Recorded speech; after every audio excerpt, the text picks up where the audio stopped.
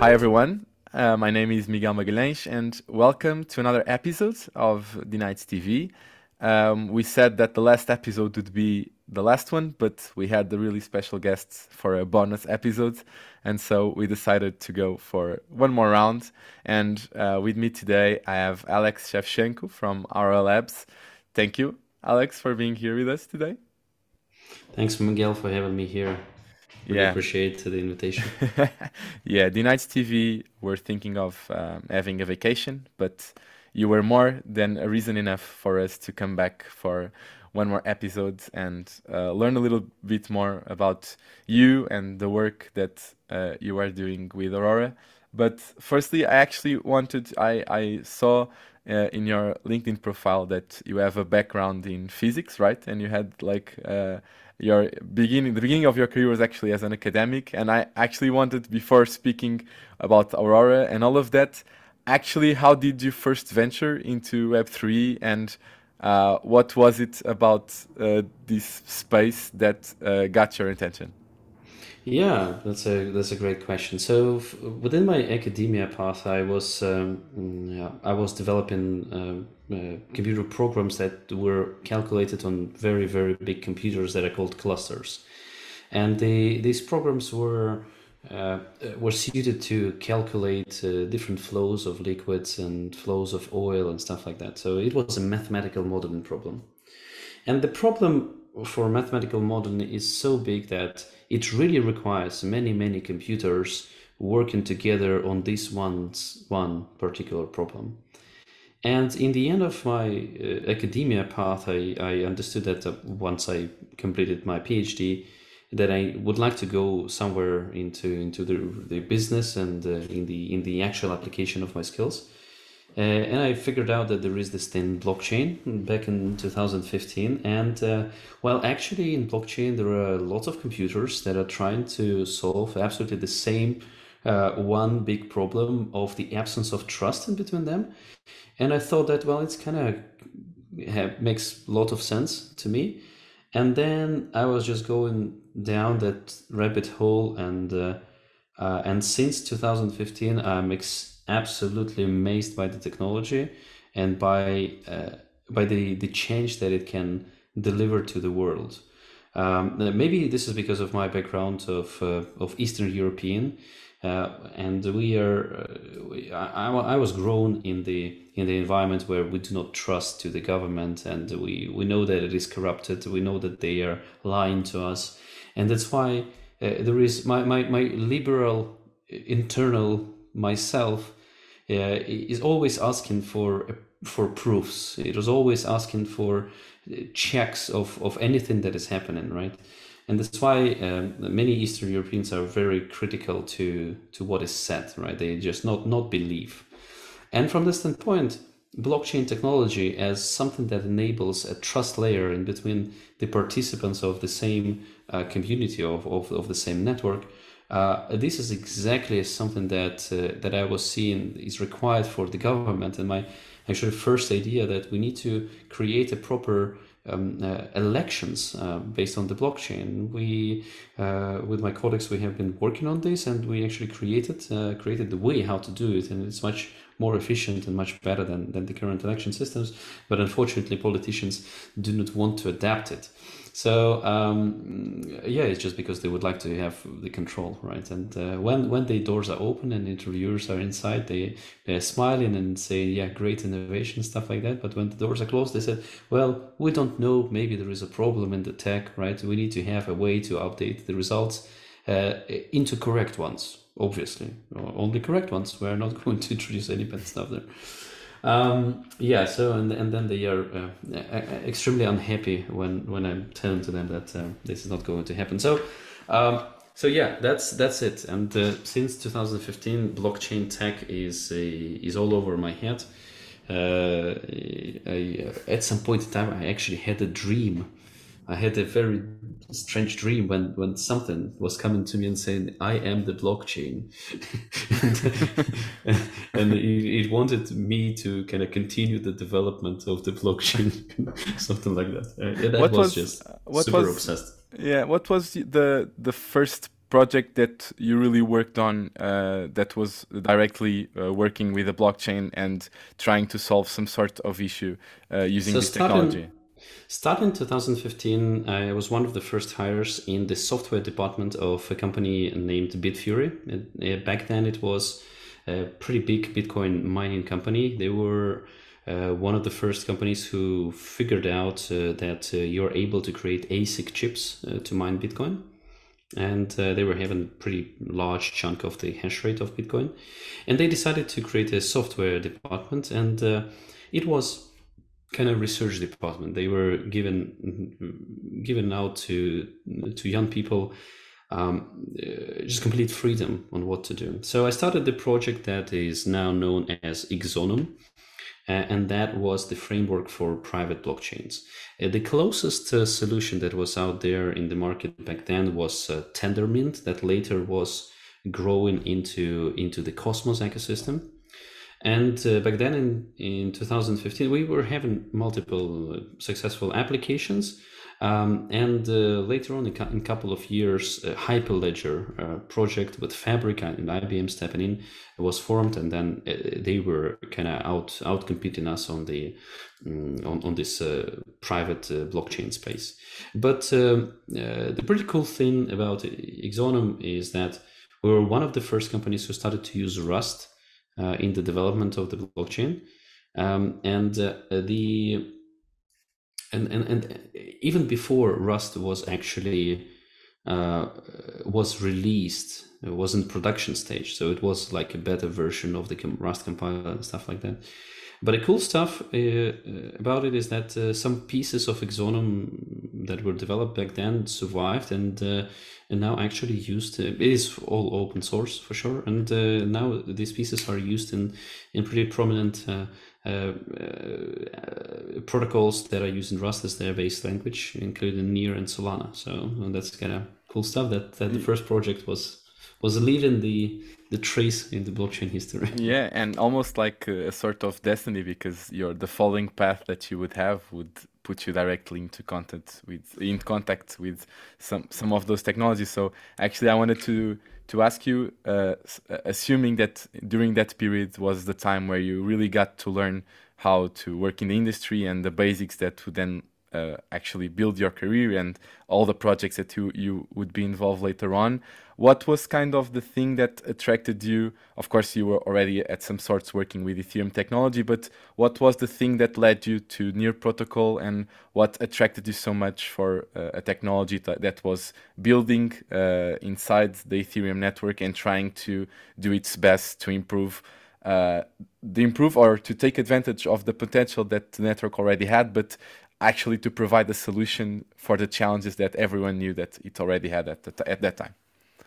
So around 2018, a friend of mine called me and say, "Hey, Alex, I just figured out that you are in blockchain. You know, I'm actually also in blockchain. We're starting a new startup here. So just wanted to get back the connection and kind of refurbish the connection point." And I said, "Yeah, great. And what is the name of the startup?" And he said, "Near." And it was Ilya Polosuhin, who was my schoolmate, and we were just 1 year of a difference in between us. We're both from Ukrainian city Kharkiv, and we studied at the same school. So we've got this connection, and since then I was taking a look at Near and everything that Ilya was doing. Ilya is an absolutely great and super knowledgeable person. I was 100% sure that anything that he's going to do is going to be something interesting.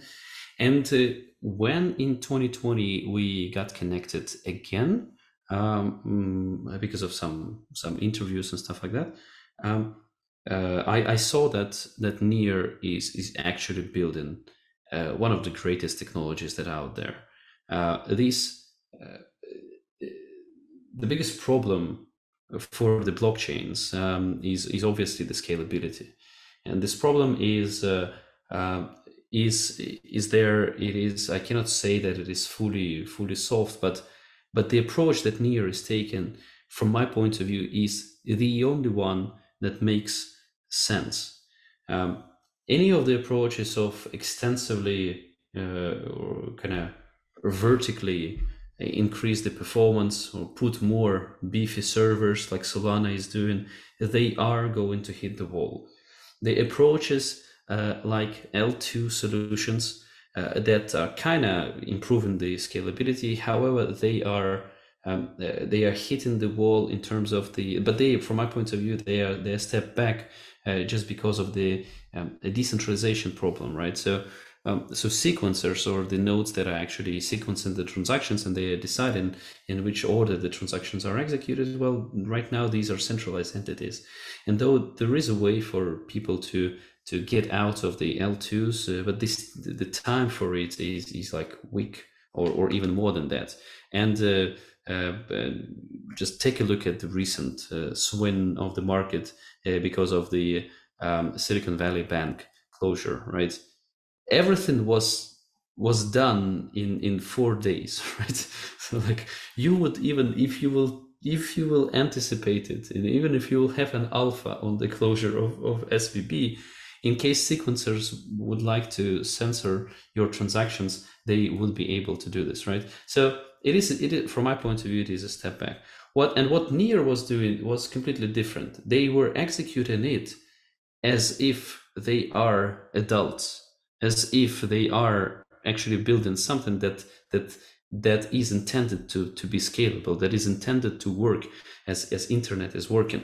And they were saying, yeah, well, look, the only way how we are able to scale blockchains is to let uh, computers or the validators to execute different transactions. What does it mean? It means that they need to execute different set of transactions. That's like, you cannot escape this.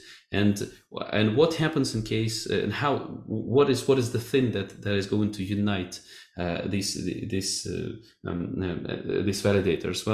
Well, maybe what we can do is just to split the transactions according to the smart contracts. So one smart contract is executed on one set of validators, or on all the transactions that are coming to the smart contract, and the transactions that are coming to another smart contract can be executed on another set of validators.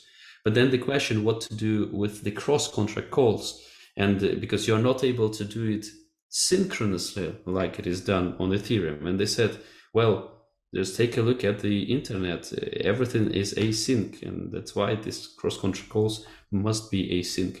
It is so simple, straightforward, and it is a natural direction of the development of the blockchain that this idea struck me like really, really hard.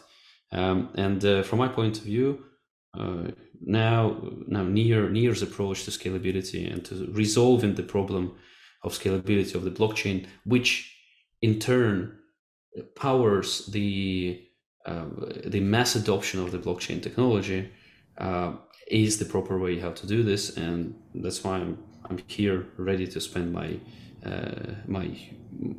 the time of my life to contributing into this great technology. Yeah, that will be my next question, because along the time that you got into Near and discovered the benefits that it was bringing to the Ethereum network overall, what was kind of the drive for you to, at a certain point in time, to think, there is something that I could do better or should work, because Near protocol is already developed within Ethereum network, and for you to think that there's something that I can still develop within Near to make it even better. And so what was kind of the challenge or the obstacle that you saw within the things that you were working on that was kind of the drive for Aurora, and for you to think there is a way to do this in a better way? Let's call it that way.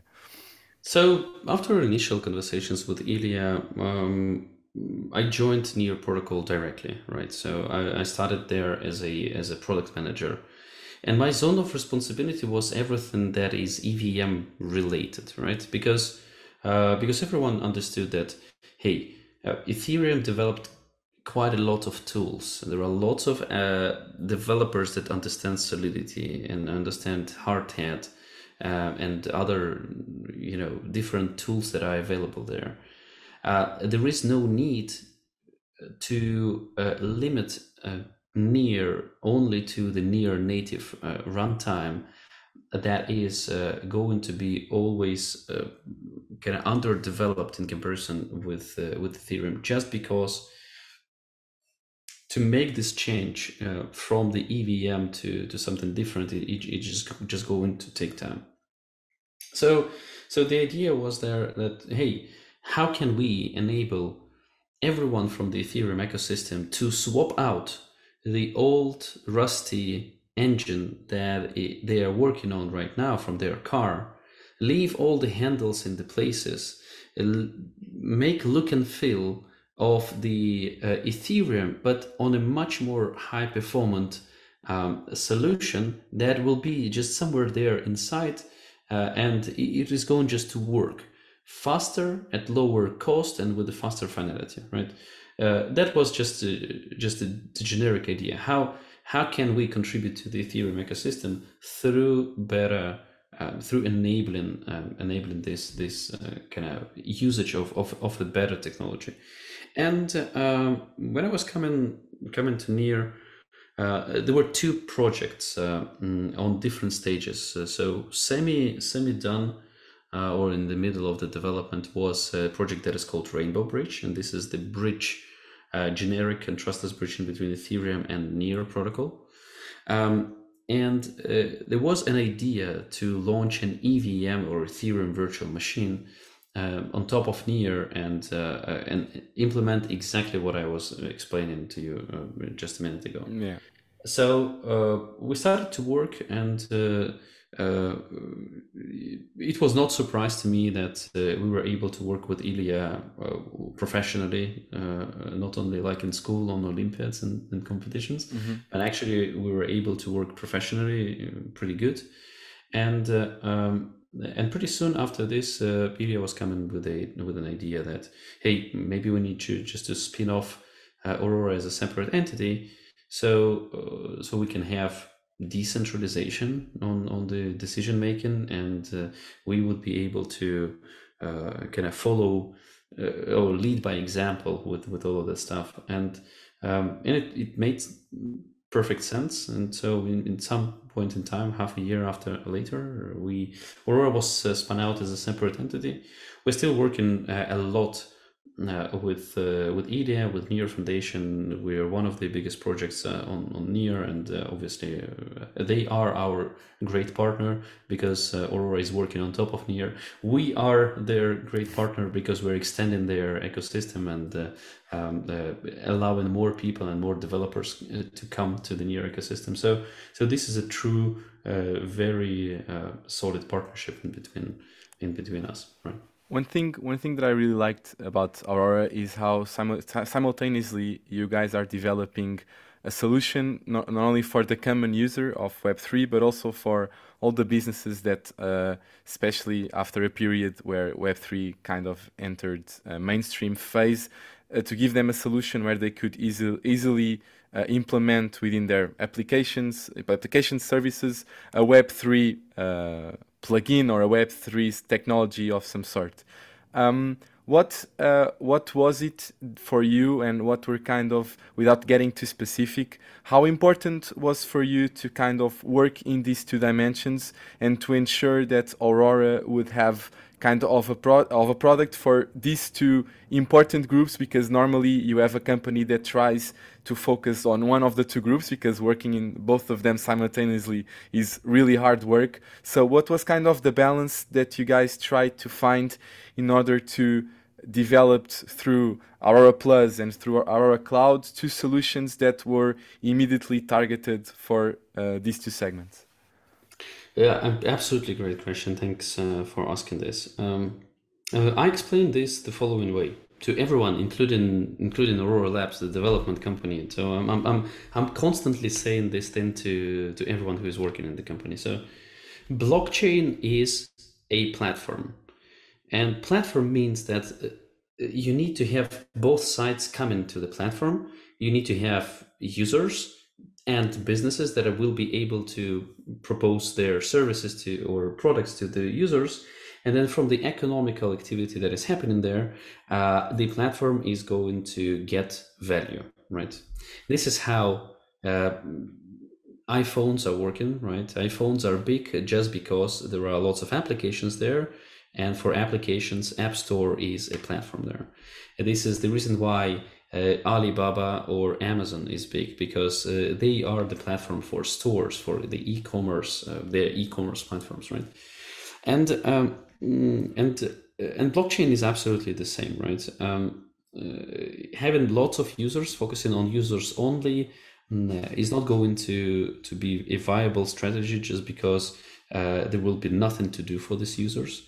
While focusing on businesses only, or on the developers only that are going to create use cases, well, it is not going to bring users to these use cases just like that, right? So and that's why you need to tackle both. You need to, and moreover, my position is probably pretty different from many people from the Web3 space. I actually believe that that though blockchain is an innovative idea, we do not need to turn it into rebellion. We do not need to say to the world that, hey, you understand nothing. You need to now learn the new blockchain reality, reality of decentralization, self-awareness, and self-custody, and stuff like that. And it is completely different. I actually believe that blockchain is a feature, is an additional feature for anything that we already have. And Web2 is great because it figured out already how to sell to users, how to make engagement, how to make great user interfaces and stuff like that. And there are a lot of things that we need to learn from Web2, and there is no need for us to abandon Web2. Just think of this: the current total market cap of all of the tokens, crypto tokens, right, or crypto coins, is $1.2 trillion. This money is not liquid. You will not. It's just kind of the market cap is kind of the valuation. You would not be able, in case people will try to sell a million of bitcoins today, is going to be pretty hard, for to execute this stuff. So they are not liquid, right? And this 1.2 trillion is just a half of Apple company. Web3 is so small. I mean, like, does Apple innovate as much as the whole blockchain with all of its different ideas?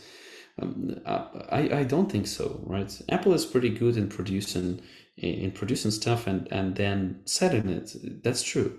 And blockchain and crypto is not very good at selling stuff.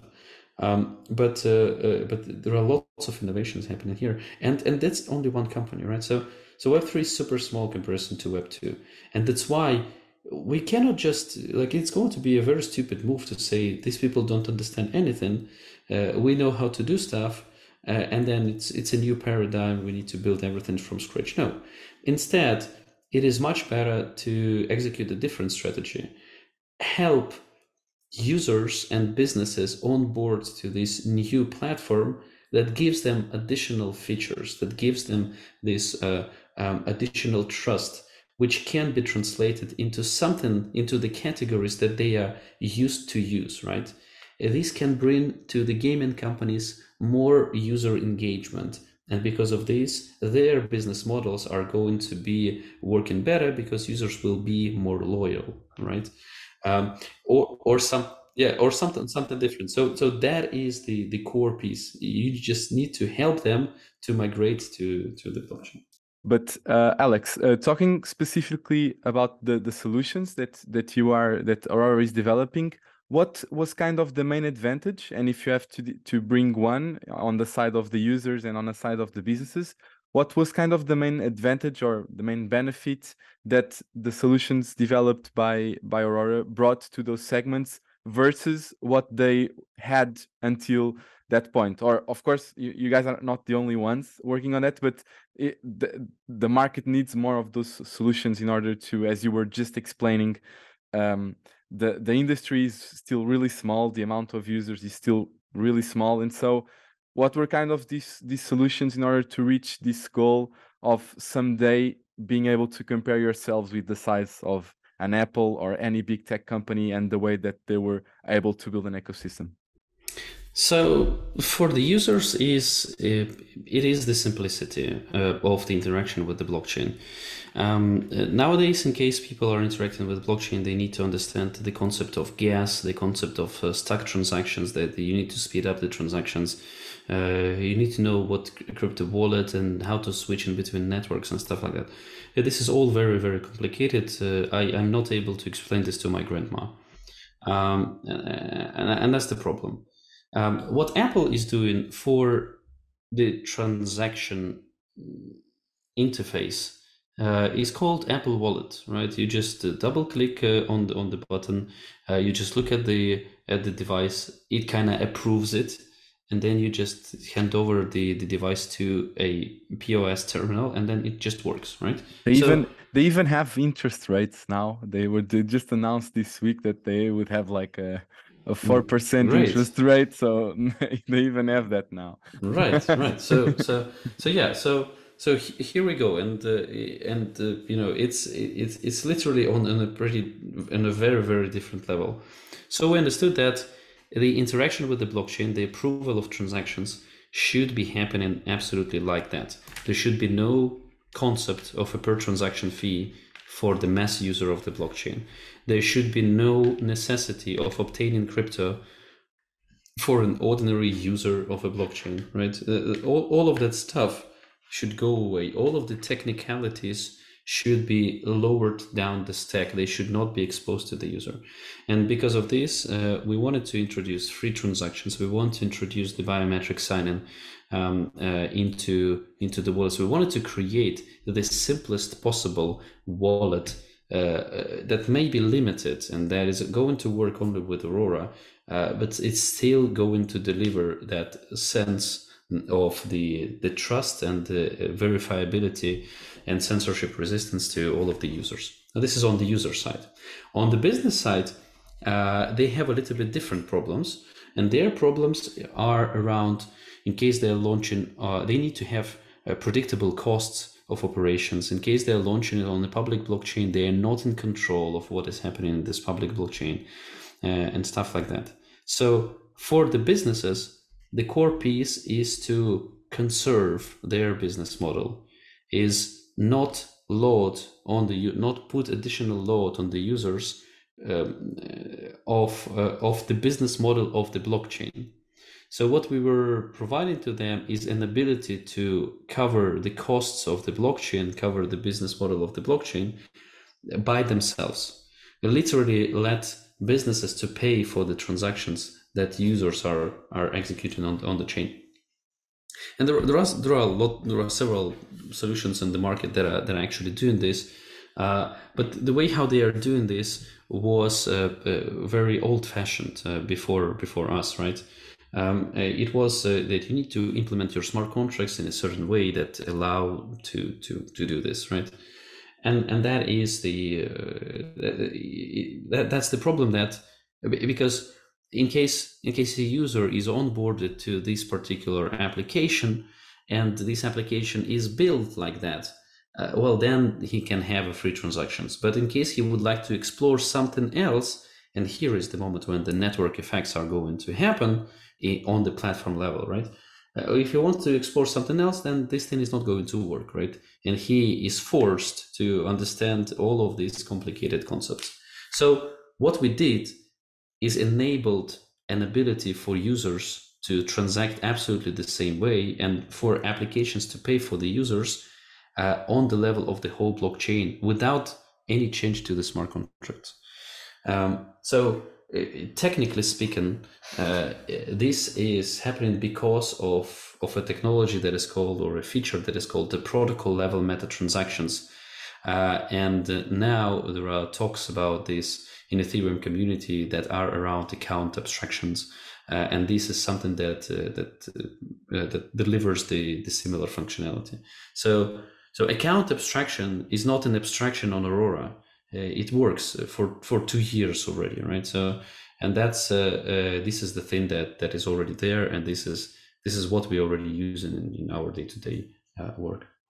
I love the idea, and it has been repeated with a lot of conversations that I've heard about Web3, that the idea for Web3 to reach the potential of a big Web2 company is just making people not realizing that the blockchain is there. So I love that idea. Like I'm with you. even if I'm paying for something, or if a business or an application that I use is actually using blockchain, like the perfect scenario would be like I didn't know that this was using blockchain or things like that, Exactly. and I Nowadays, when people are using TikTok, well, they know that it's somehow kind of connected to internet, but do they understand whether their device has an IP version 4 or version 6, and what is the TCP/IP in general yeah. protocol?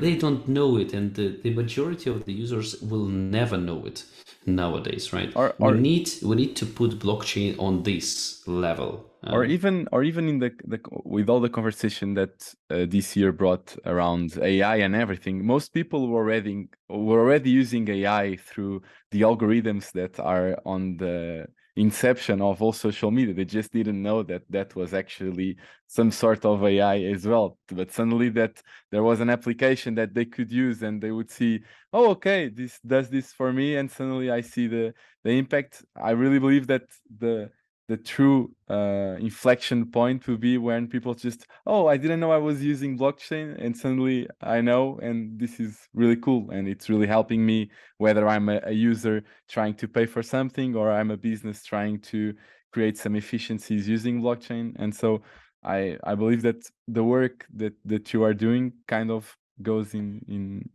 that way.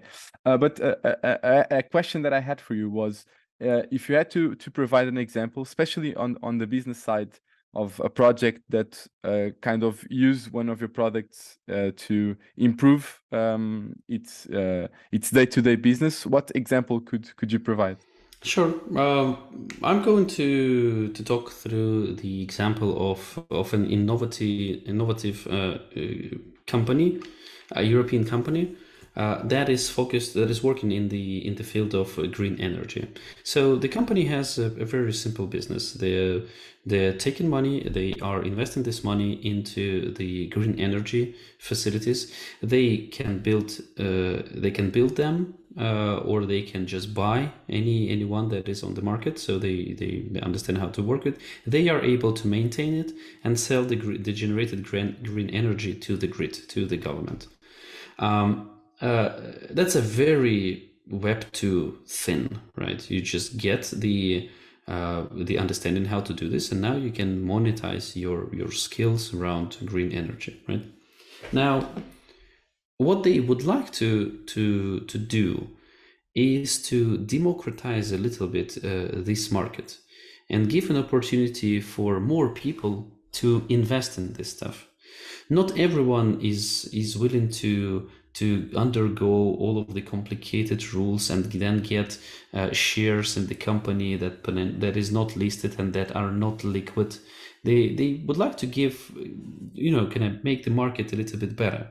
So what they would like to do is to start a new company that is going to do absolutely the same, so same people, right? And they would like to give an opportunity for people to invest in this company, and then they will be taking this money, investing on the sites, and then they are going to generate from 14 to 16% APY, and they would like to distribute these profits back to the investors. And investors are going to get tokens instead of ordinary shares. So the market for these tokens can be much more liquid, which means that more people would be able to enroll. Now, they do understand that their solution, that they're talking here about security tokens. For sure, in many jurisdictions, these are going to be treated as security tokens. And that's why they would like to be compliant. They understand that you cannot just do it just because you want to do it. We are not in 2017. So they would like to be compliant. And so it means that they need to perform the compliance checks, AML, KYC for the people who are enrolled in there. But they also understand that the amount of use cases around what they are doing is not limited. Sorry, it is not limited to this one particular use case. They would like to also introduce in the future the free energy markets when participants are able to book and buy futures on the energy that is going to be produced at some point in time. So it can naturally, the market, the energy market can naturally happen, right? And from that standpoint, we can think about the whole DeFi ecosystem that is based on top of the derivatives of the energy, right, and futures Yeah. of the energy, Yeah. right? So, and they understand it, but they also understand that in order to give an opportunity for people to be there, they need to be compliant, and in case they're not compliant, things are not going to work. So, their answer to this is the following: we would like to have our own Aurora instance. So they are becoming clients of the Aurora Cloud that is fenced by the KYC and AML procedures.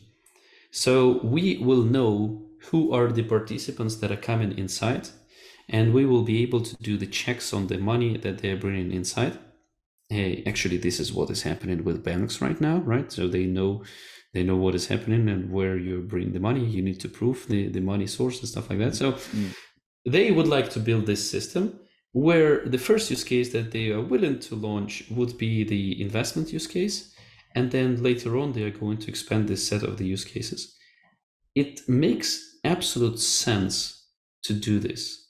And people who are going to participate in this, most probably in the very beginning, are going to be just ordinary Web2 people that are looking for a place where to invest their money, and explaining to them this business model is much simpler than explain the business model of Curve token with VE economics and stuff like that, Yeah. or Uniswap token, right? So so it's just going to be a much more straightforward thing that is backed by the real world business. That's the value that they see in the blockchain, and that's why they want for their users a very simple and straightforward onboarding without the complexities of per transaction payment and stuff like that. They would like to remove it completely, and they would like to have this compliance procedures around their solution. And that's why we, because of our tech, because of the way how Aurora is built, we are able to use Aurora Cloud to deliver to them what they want, and we are able to use Aurora Pass and Borealis Business, so other pieces of the Aurora Cloud, not only the silo piece, but other pieces of the Aurora Cloud to deliver the expected user experience to their users and customers. That's amazing. That's really a really cool example. But you were talking and moving a little bit to another topic. You were talking about complying in as an issue or as a challenge in that case study that you just mentioned. How has it been through these last months? And of course, Aurora had like a huge surge in the bull market, and you guys were really paying attention. And suddenly, as the rest of the industry, there was a period of adjustment in these last months. How has it been as a leader of a Web3 company to kind of manage I'm not going to say the risk, but the uncertainty of this period, and how do you keep focus on trying to come up with this solution and these products and not worry about what is the perceived value of the company within the industry? Well, it's for me. This is simple for myself, because for me the value is always in the tech. But having a tech background and being nerdy in general, the thing that is important is the technology and what kind of challenges we're solving, right? So for me to motivate myself, it is super easy. I do understand that That it's not Bugatti or Lambo that is keeping me here and working, right? It's not like a dream for me, right? Uh, I have my Kia. It's much better for me to dream about a proper 3D printer rather than and a proper set of microelectronics to just tinker about, right? So, but but the thing that might be challenging is keeping the morale of the people with whom you're working, because people are different, and for them you need to explain what is happening. And the best thing that you're able to provide as a leader to your team is the certainty and the sense of the direction. You need to explain to them where are we going, how we are doing this, what are the steps that we are performing on the way there, what are the milestones where we are checking our condition, and how it is going to move us to a success or to a better position, right? So and you need to be frank, and you need to have this vision shared with your team, and that's absolutely okay. In case it takes lots of time to develop it and to discuss it internally, but as soon as you have a buy-in from your team, then you are able to move together with this agreed approach, right? So this is very, very important for kind of to have this strategy, to have this plan throughout the bear markets. Probably, if I would be just entering blockchain in 2020, it would be a pretty stressful time for me right now. But since I'm with blockchain since 2015, and I've seen multiple cycles already, kind of I'm pretty relaxed. And yeah, so I'm just focused on my team. I'm just focused on being a good colleague to them, and trying to support them, and try to kind of provide proper arguments for all of their hesitations, and that's it. And I'm so honored to work with just great professionals that are much better than myself. I'm happy to be a support player to them, and just help them to work on the edge of their capabilities, right? So yeah, that's That's a great answer. And just to say goodbye, I wanted to ask you a final question, which is, you are currently living in Portugal for the past year, 2 years, for the past year. yeah, for a past year, something like that. Past year. I wanted to actually get your feedback on what, as your view, not only living in Portugal, what has been your experience, but also, and more importantly, for whoever listens to this episode, what is kind of your feedback from what you have seen in the Portuguese Web3 ecosystem, and not only what kind of support have you received, but also have you seen the dynamic of the ecosystem work overall? So what I see is that the government is trying to keep the pace of the blockchain, and the pace of the blockchain marching forward in this world, right? And because of this, you have these non-profit orgs that are working with the government to educate the government about the blockchain, and there are some moves from the government. They don't want to tax crypto, but then they want it, but then there was a pushback, and then they decided to delay the decision on this and stuff like that. So that's pretty good. The local communities are passionate, I would say. They are smaller than I used to the crypto communities in Ukraine, for example, but it doesn't mean that they don't have the charm, right? So that's why I really like working with D-Nights community in general, and the leaders of them, and we have been organizing several events around Portugal. So that's super great. I do believe that Portugal has this it has all of the ingredients to become a proper place for the crypto innovation and becoming a crypto hub. For me, Portugal is like a California for Europe. It's located somewhere on the west, next to the ocean, with the same kind of vibes, and yeah. So why and it kind of very very special place. I think that Portugal with the proper moves, with the proper moves from the governments and lawmakers, is actually able to become, the next Silicon Valley, or the Europeans' Silicon Valley.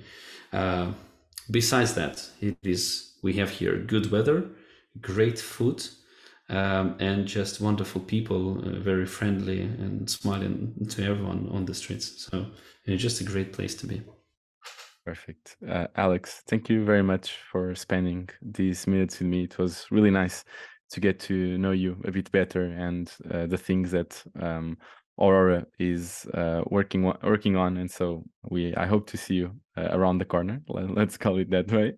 And for whoever listened to the episode, thank you very much for seeing the latest episodes and everything that we talked about throughout this season.